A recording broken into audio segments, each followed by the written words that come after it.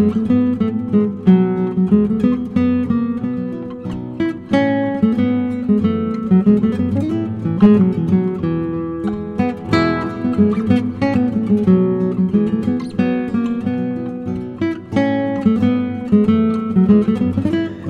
and gentlemen, welcome to Bartflies, a podcast about always reading the fine print when you sign up for a new credit card. Today we'll be talking about religious intolerance, capitalism, and why the best man for the job is often a woman in The Merchant of Venice. I'm Will Quinn. And I'm James Smith. This is episode 15, The Merchant of Menace. Hey, you think you could spot me for a while? I got some child support, too. I'll cover this. I'll give you $3,000 for incidentals. That's $60,000 altogether. I've only been up 2 days. I can still add. Good. Then add 2 points every week till I'm paid in fucking full. You're charging me, Vig? On top of the principal, it's compounded if you're late. That's $1,200 1 week from today. Don't give me that look. This is your problem. James, this plot, like many other Shakespeare comedies, is labyrinthine and intriguing and full of interesting twists and turns. Do you want to break it down for us? I think you already have, Will, but let me tell you what I can about this fine plot. The merchant of the play's title is the wealthy entrepreneur Antonio, a prominent Venetian who has built a far-flung trading empire stretching from America to India. As the play opens, Antonio is approached by his good friend Bassanio, a dissolute young nobleman who hopes to regain his fortune by marrying the wealthy heiress Portia. Bassanio asks Antonio to provide him with the money he needs to press his suit. Antonio happily agrees, but there is a small hang-up. With all his ships out to sea, he's currently illiquid. While he cannot currently provide Bassanio with the needed cash, he has another solution at the ready. He'll act as Antonio's guarantor to secure a loan from Shylock, a wealthy Jewish banker who apparently specializes in the Renaissance equivalent of junk subprime mortgage bonds. Shylock is initially reluctant to agree because, as it turns out, Antonio has antagonized Shylock by lending out money without interest, which is a practice that has forced Shylock to cut his own rates, but in the end, he comes around to it. He does, however, impose one deadly condition. If Antonio is unable to repay the loan when it comes due, Shylock has the right to extract a pound of his flesh in lieu of repayment. Meanwhile, the aforementioned Portia entertains a variety of suitors at her villa outside Venice. We quickly learn that Portia doesn't have the luxury of choosing her own husband. Her father has instead, in his will, imposed a test. Potential suitors are shown 3 caskets, one made of gold, one made of silver, and one made of lead. Inside one of these 3 caskets is a portrait of Portia. The first suitor to choose the casket with the portrait inside gets to marry her. But if a suitor chooses the wrong casket, he must immediately depart. 2 suitors fail the test in short order. When Bassanio arrives, he and Portia immediately hit it off. When he's confronted with the casket test, Bassanio reasons that the lead coffin must be the correct one, since it's what's on the inside that counts. This turns out to be the right choice. Bassanio and Portia don't have time to celebrate, however, because no sooner does Bassanio make his choice than a letter arrives from Venice, bringing grievous news. Every single one of Antonio's ships has been shipwrecked, leaving him penniless, which, I have to say, Will, really makes me wonder how he managed to build this trading empire without knowing that he needed insurance on any of his vessels. But I digress. Meanwhile, Shylock, whose anger towards Christian Venice in general, and towards Antonio in particular, has reached new heights following the elopement of his daughter. This is a subplot all its own that we don't really have space to get into, but does play a role in the overall story. In any case, Shylock is now insistent that he must have his pound of flesh. Bassanio and Portia are hastily married, and Bassanio runs back to Venice to see if he can somehow rescue Antonio. Portia gives Bassanio a ring that she makes him swear he'll never give away. Will, can you see where this thing with the ring is going? He's gonna give it away? You have a real facility with Shakespeare's plot devices, Will. I mean, I never saw it coming, James. As soon as Bassanio gets away, Portia dashes off with her servant Nerissa in tow to Padua, where, for undisclosed reasons, she needs to see her kinsman, the prominent lawyer Bellario.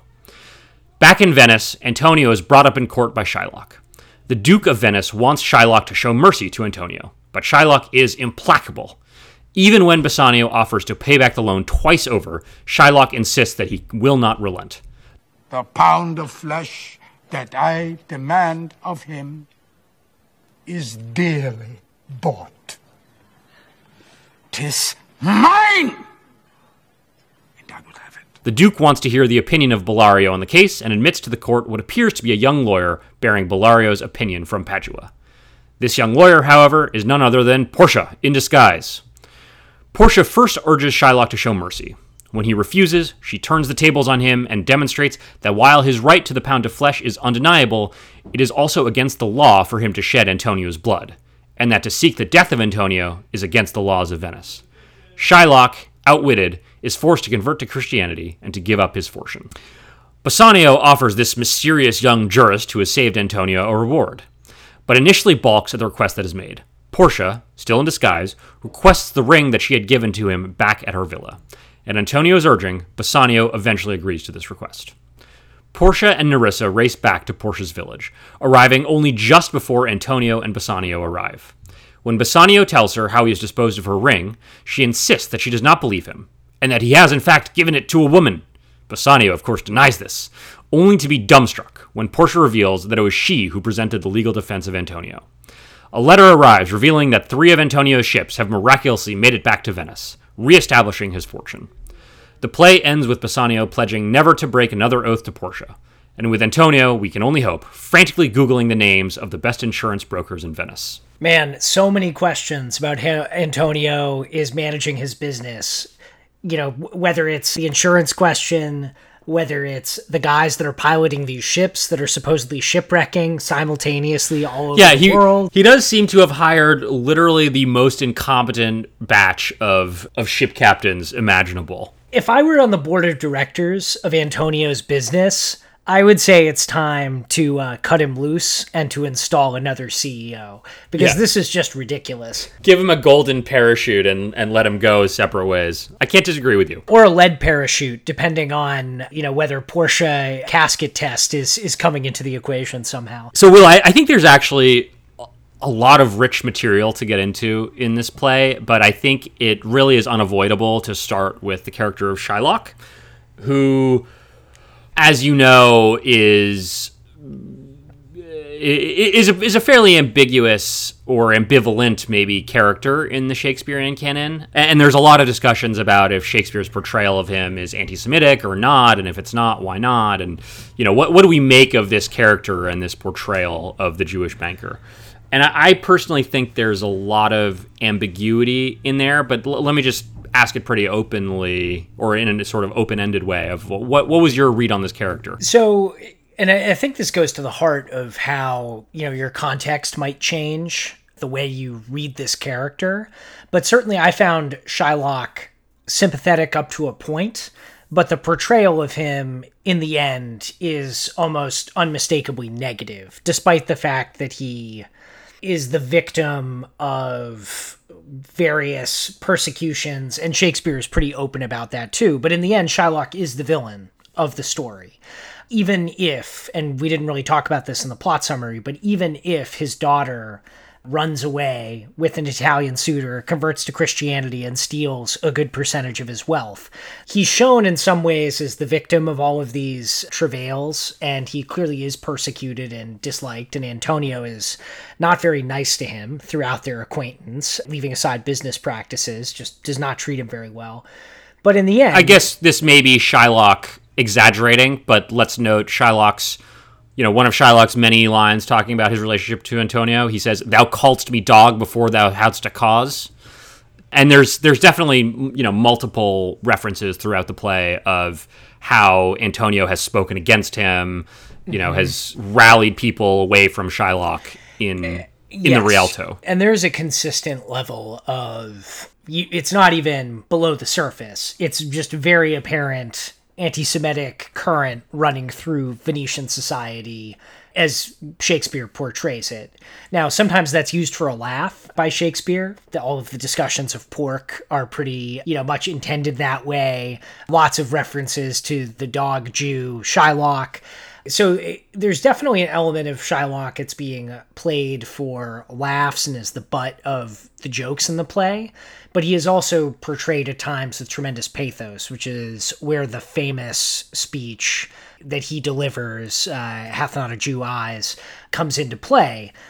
But it's ambiguous. I felt very ambivalent reading Shylock, because while I felt Shylock was more sympathetic than Antonio in many respects, Shylock is relentless in his pursuit of revenge, no matter how many times he's been wronged. So that kind of it sits uncomfortably with you when you read the play as a person living in the modern era, or at least that's how it felt to me.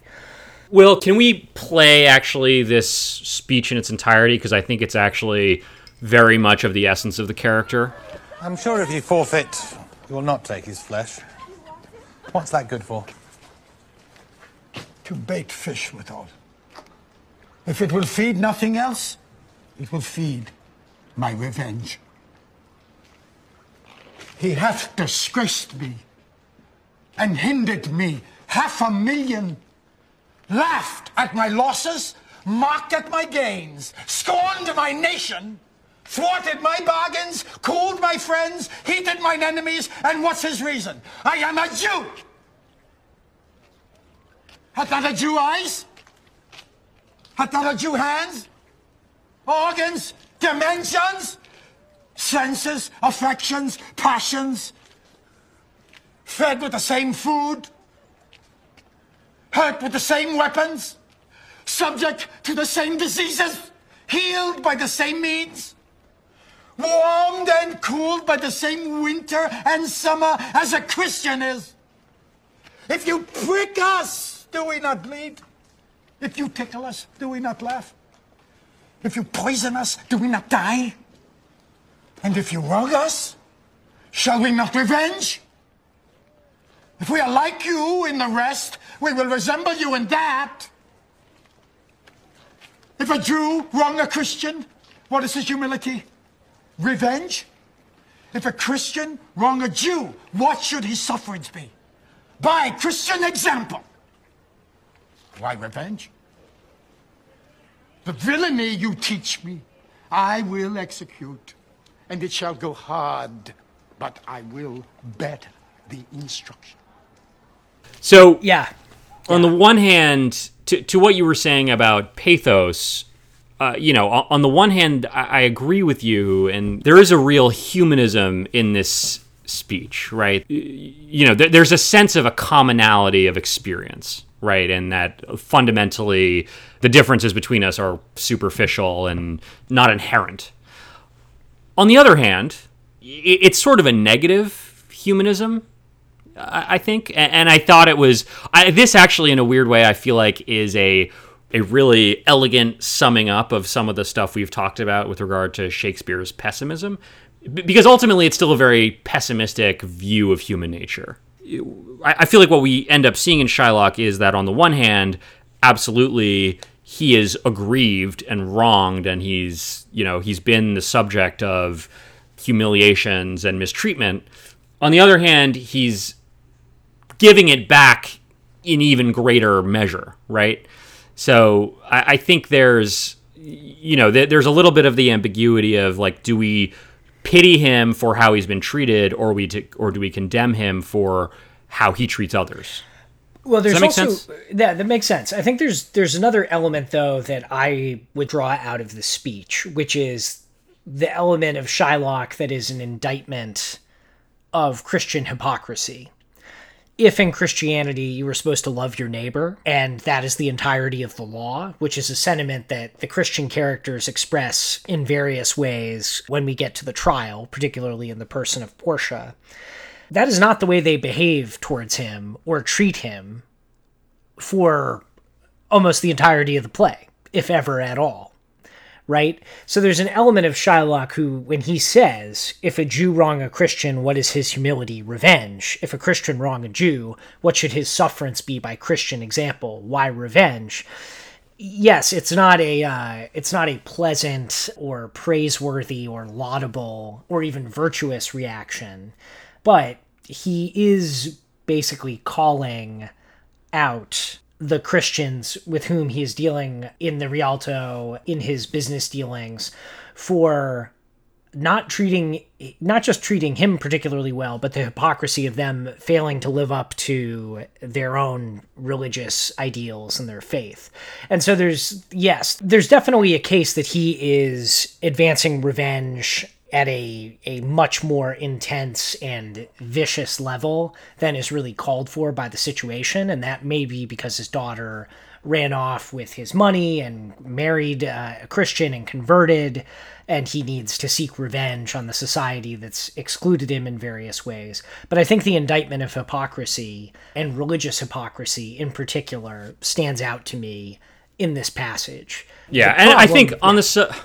go for it. Yeah, I think the problem and the reason why, though, that Shylock doesn't emerge as a totally virtuous character who's discriminated against and is out to basically go like full Django on Antonio and the rest of the Christian society of Venice is the way in which he seeks his revenge seems so gratuitous and over the top, to the point where even when he's offered recompense, he's still seeking revenge in the trial scene and before the trial scene, where Bassanio offers huge amounts of Portia's money to pay the debt many times over, and he insists on the pound of flesh. So that's where I think the ambiguity comes in, and you have to grapple with the fact that Shylock has been warped by the way he's been treated and by perhaps his just own personality and individual, existence. Yeah, this question, and I don't think we have an answer in the text, really. I'm interested in,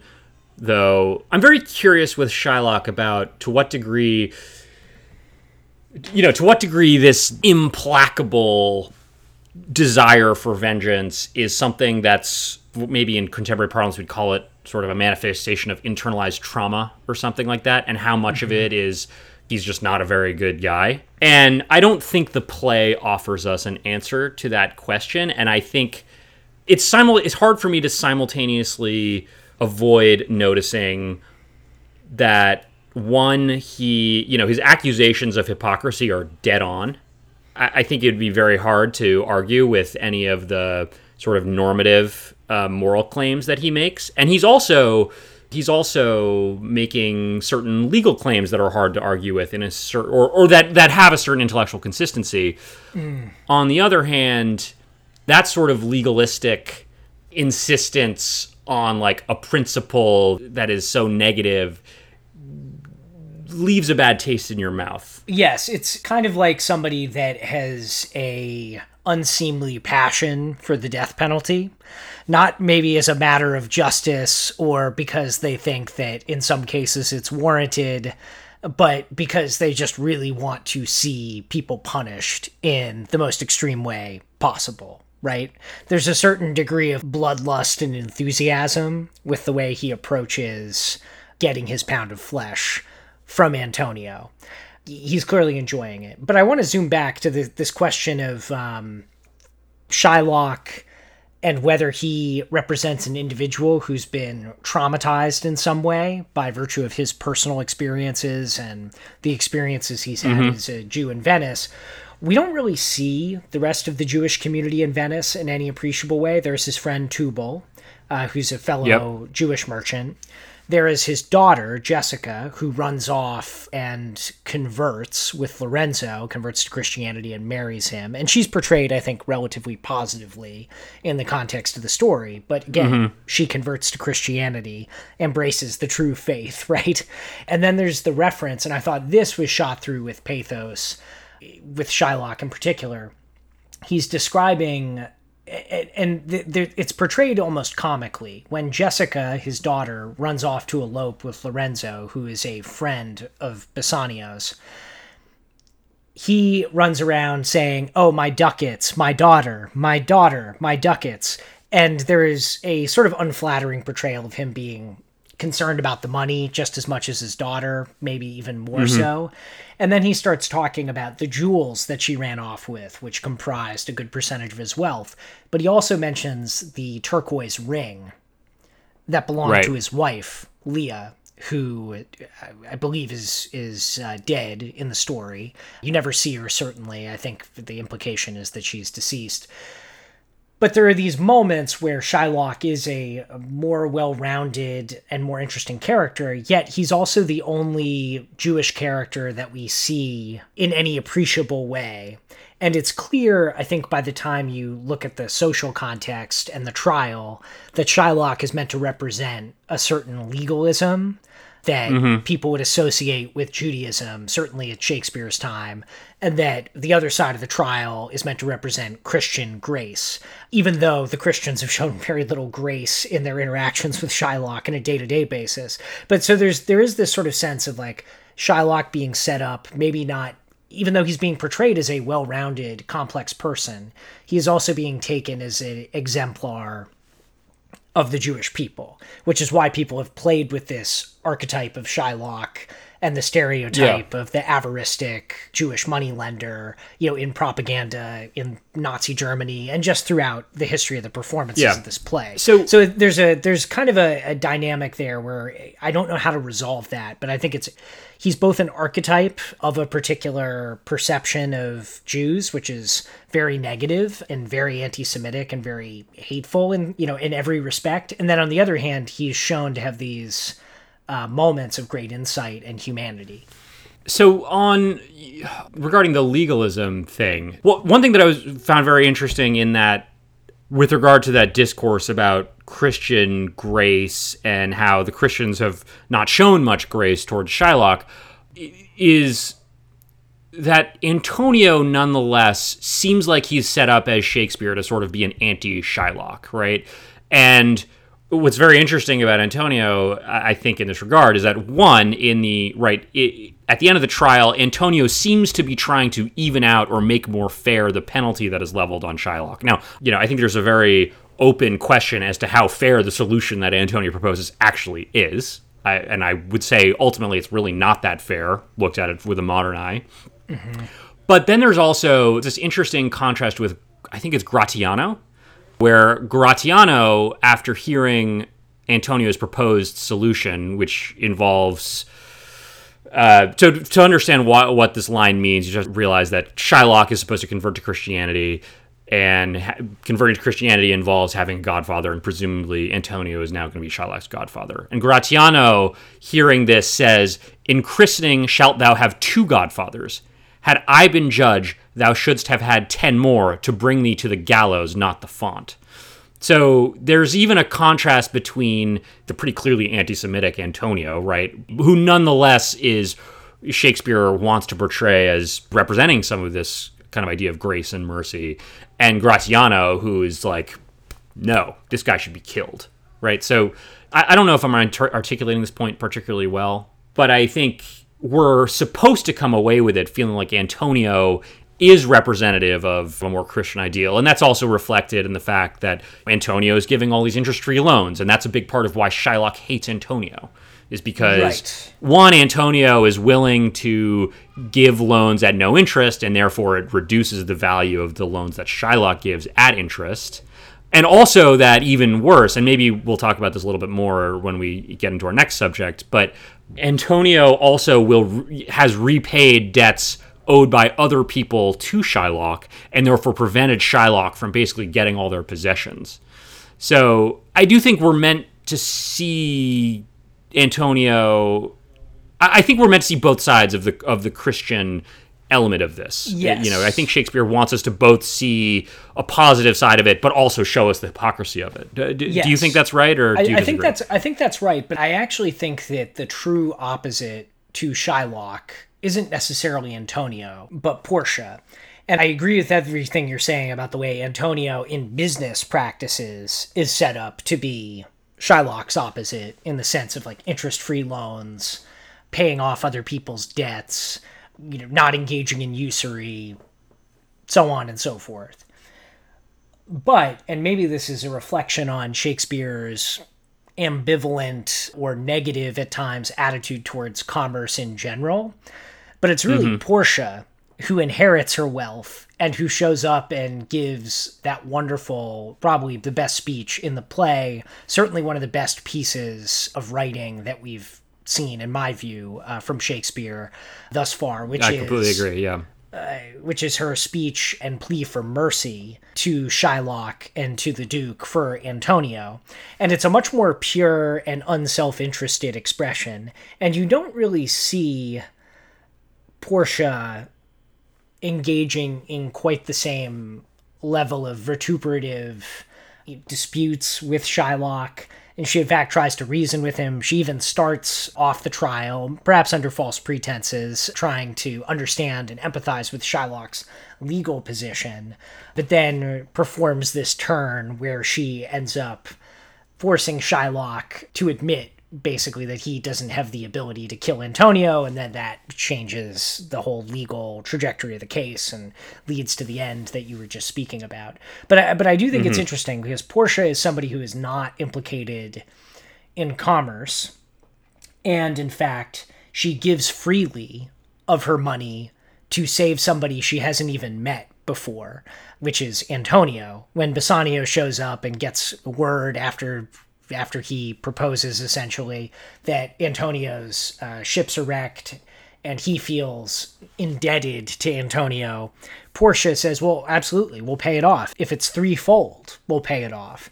So there's a sort of magnanimity there, which goes beyond these sort of narrow questions of commerce and trade and even rivalry in the commercial sphere. And it's just about beneficence and granting grace to people. And I think it's no mistake that she is the one who gives the most eloquent brief on behalf of that cause or that concept. Can we, Will, I think this is one also that we really should play on the pod. Can we just take a moment to do that? The quality of mercy is not strained. It droppeth as the gentle rain from heaven upon the place beneath. It is twice blessed. It blesseth him that gives and him that takes.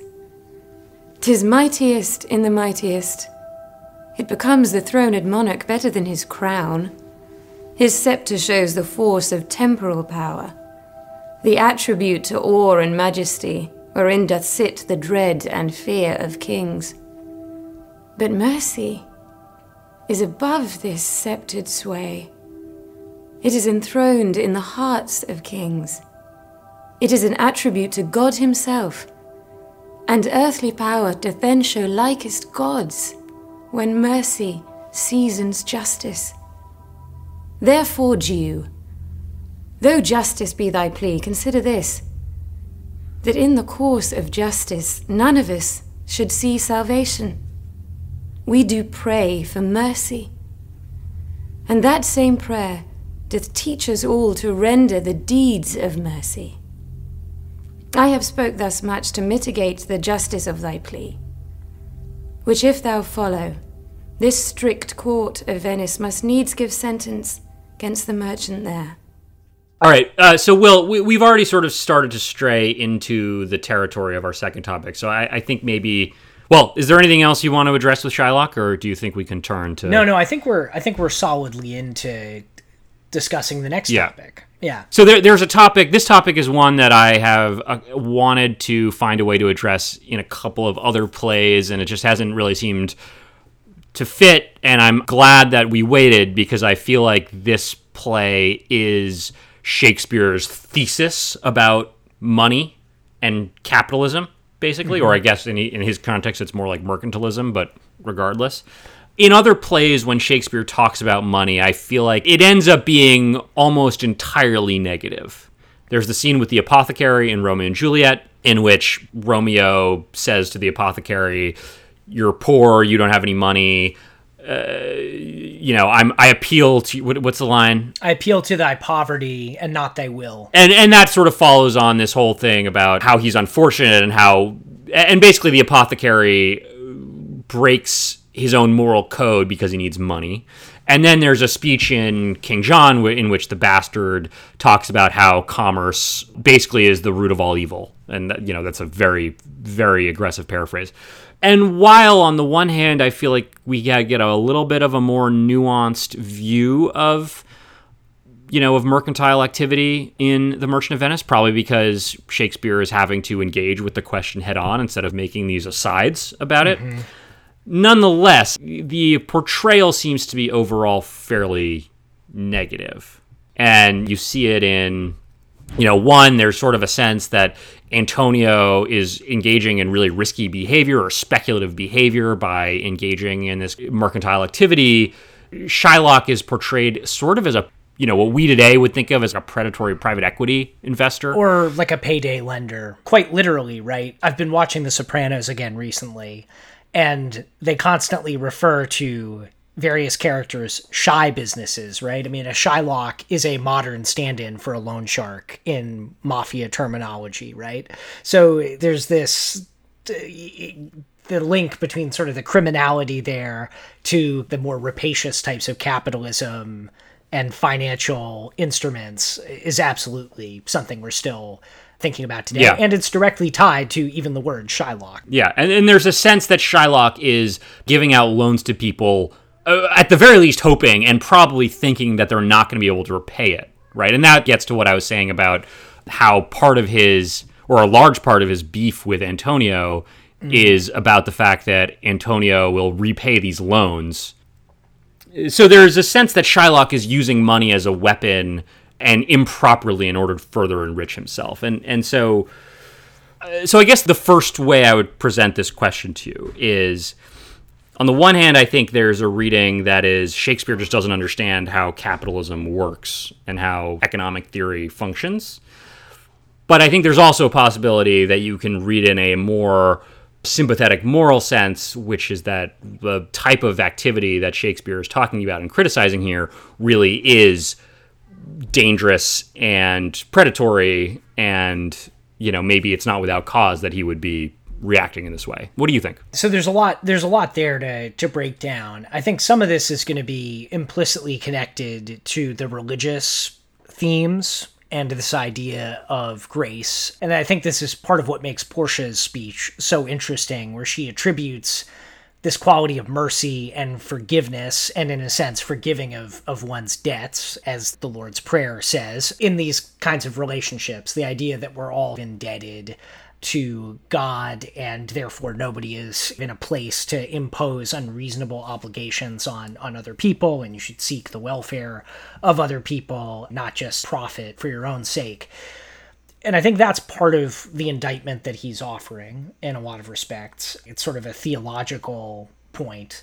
I also think there's the social point. I mean, if you think about contextualizing Shakespeare, who ended up a wealthier man in the context of his time, but certainly would have been acquainted with any number of people that were down on their luck, indebted, constantly living hand to mouth in the theatrical world and in the sort of freewheeling era of Elizabethan England. I think you definitely would have seen the negative side of some of these things. I think what's ironic about it, though, to me at least, is if you read, and I'm by no means a financial historian or an expert on this, but I would imagine that if you read about actual Venetian commerce, there's no way a guy like Antonio wouldn't have been implicated in all sorts of financial skullduggery. Shakespeare just needs a convenient foil to position opposite Shylock for the purposes of the themes he wants to draw out. So there's the element of whether Shakespeare understands commerce or capitalism or mercantilism or finance. I think the answer is probably no in the grand scheme of things, or maybe he does, but he just conveniently simplifies it for the purposes of his audience. I was going to say, like, I think it's true. I don't think there's any question that Antonio A. would not be giving out zero-sum loans, and also, even if he was repaying people's debts, it wouldn't be as altruistic as he portrays it, right? Antonio says, when he's talking about Shylock's anger towards him, he says, "I oft delivered from his forfeitures many that have at times made moan to me, therefore he hates me."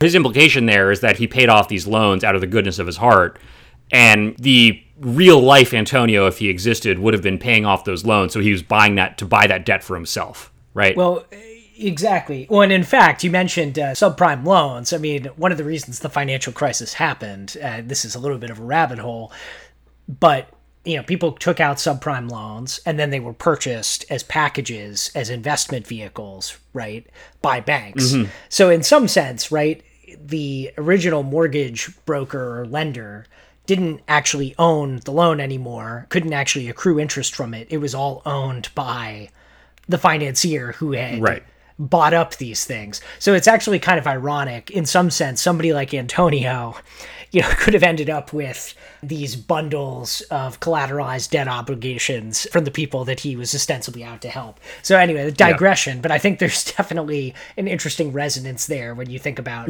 would Antonio's behavior actually be seen as altruistic today? Right. Nonetheless, the larger point that I was going to make, or the thematic point that I wanted to make, was that I feel like Shakespeare's trying to do something, regardless of how Antonio's behavior is or is not realistic compared to what was really happening on the Rialto in 15th century or 16th century Venice, I think it doesn't really matter for the purposes of Shakespeare's play, right? I mean, it's what he's going for thematically really requires, I think, that Antonio be this more altruistic figure, right?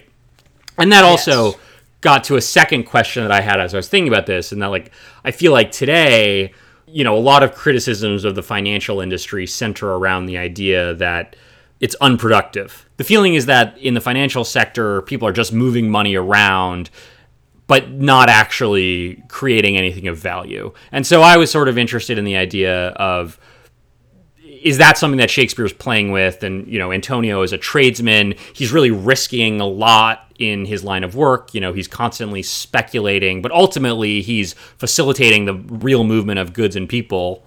And that's what the basis of his fortune, as opposed to Shylock, whose fortune is built on this kind of predatory loan behavior. And what's interesting about that is that you can't have one without the other, right? At this point, maybe Antonio is successful enough that he can invest in his own business, but you got to assume that Antonio, at the start of his career, probably was taking out a loan from someone like Shylock to start his enterprise, right? Oh, certainly. Yeah, I mean, in Venice, to contextualize, Venice was the banking center of the Mediterranean world, certainly, but probably the European world writ large, I would say, or sort of Southern and Western Europe. Certainly it was renowned for that. So there were plenty of opportunities to take out loans and get promissory notes and everything else in the sort of exchange of the day. To go back to your point, though, there is a sort of what would be, in political science or political economy, would probably be called like a producerist critique, right, of Shylock or of that financial sector. And I think your point, though, is astute. One cannot really exist without the other if you want to have any sort of not just global economy, but economy that operates at scale and provides the abundance that people want when they consume.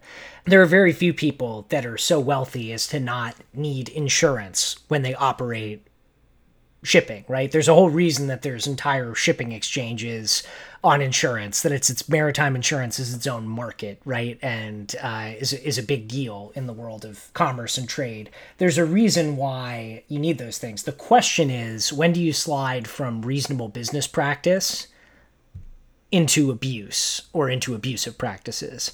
And the church at the time had sort of idealized this way of doing that without usury, without charging interest.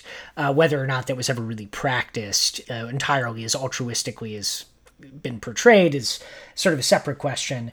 But I don't think that you get to ships going to Mexico and the Indies and England and Northern Europe without some form of a financial system, and you need people to do that, and to have the capital, they need to engage in some of these transactions. The question is, how do you protect people on the back end from where it goes from reasonable to like completely unreasonable? And I think for Shakespeare, he's probably looking at this from the perspective of characters that are constantly in debt and constantly in trouble in various ways. Bassanio is a character that fits that description. Antonio ends up there despite being a rather wealthy person. And there's a degree of sympathy for people that get in over their heads, signing agreements that they don't necessarily fully understand the terms of, or at least Antonio should understand the terms of the agreement that he signs, right? But he clearly dismisses it. Well, what was amazing to me, actually, I think this bears a 2-minute digression, Will, because it was amazing to me as I was looking back over the play that, right, Antonio isn't just willing to sign up for the terms of this contract. He's excited about it. And basically, when I was looking at it again this morning, what I realized is that he is so opposed to paying any form of interest that he would rather stake a pound of his flesh than be in the situation of having to possibly pay interest back to Shylock. That's true, though I would also point out that he does not think, he actually sees it in some ways as a benefit that he's being offered a sweetheart deal, because he believes that his ships are going to come back and he's going to have threefold the value of the loan anyway. So my point there being, he also views it as something that's in his interest in a way too at the same time. This is a piece that I'm a little confused by. You're saying that he's gaining some kind of benefit from the loan, because in my reading it seemed like he was basically acting as surety for Bassanio with really no upside, right? It's sort of out of the goodness of his heart. Are you saying that did I miss something in that reading?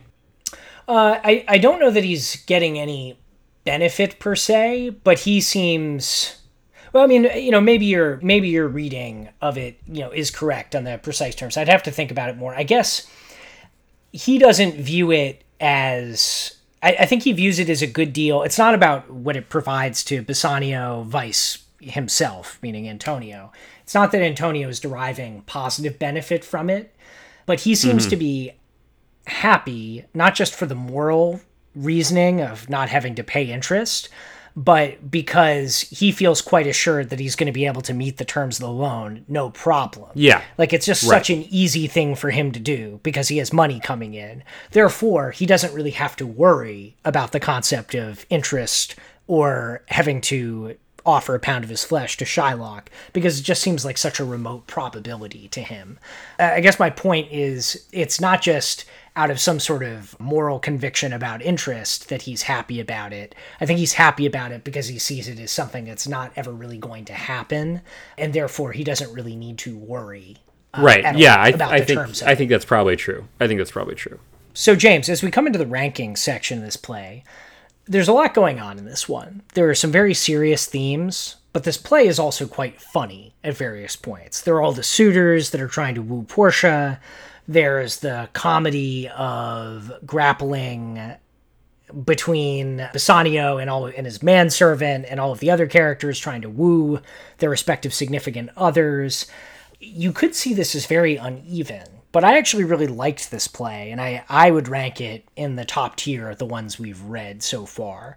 How do you rank it, first off, and how do you feel that the tone is managed, despite some of the ambiguities and ambivalence that you feel towards some of the characters? So this play, let me just think about how to put this for a second.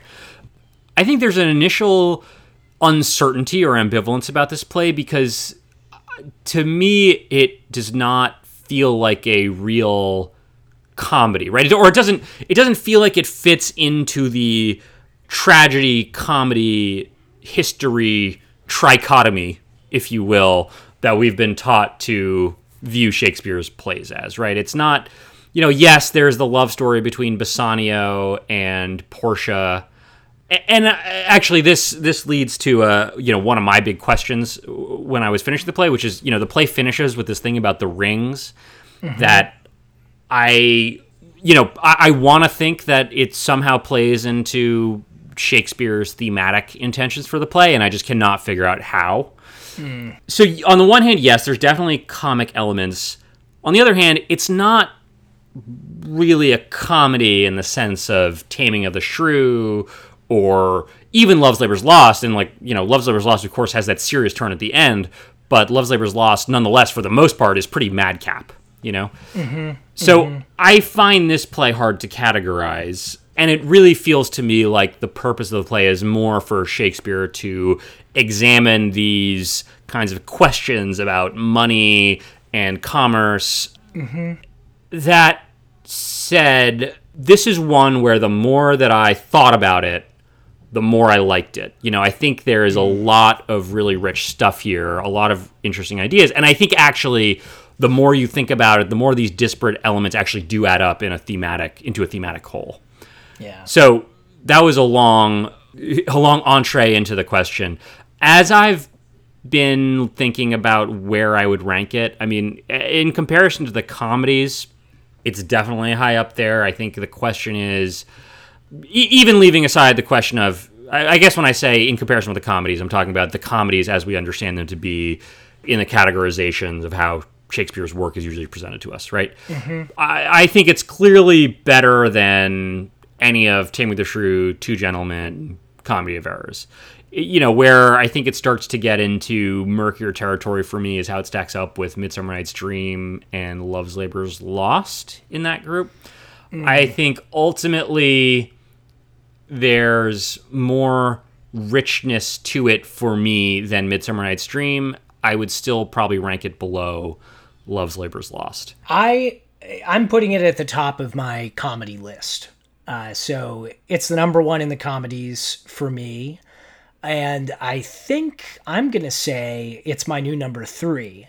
So I think it's below Romeo and Juliet, but above Henry VI Part 2, which is a tough call because I really loved Henry VI Part 2. Yeah, but that's how it stacks up.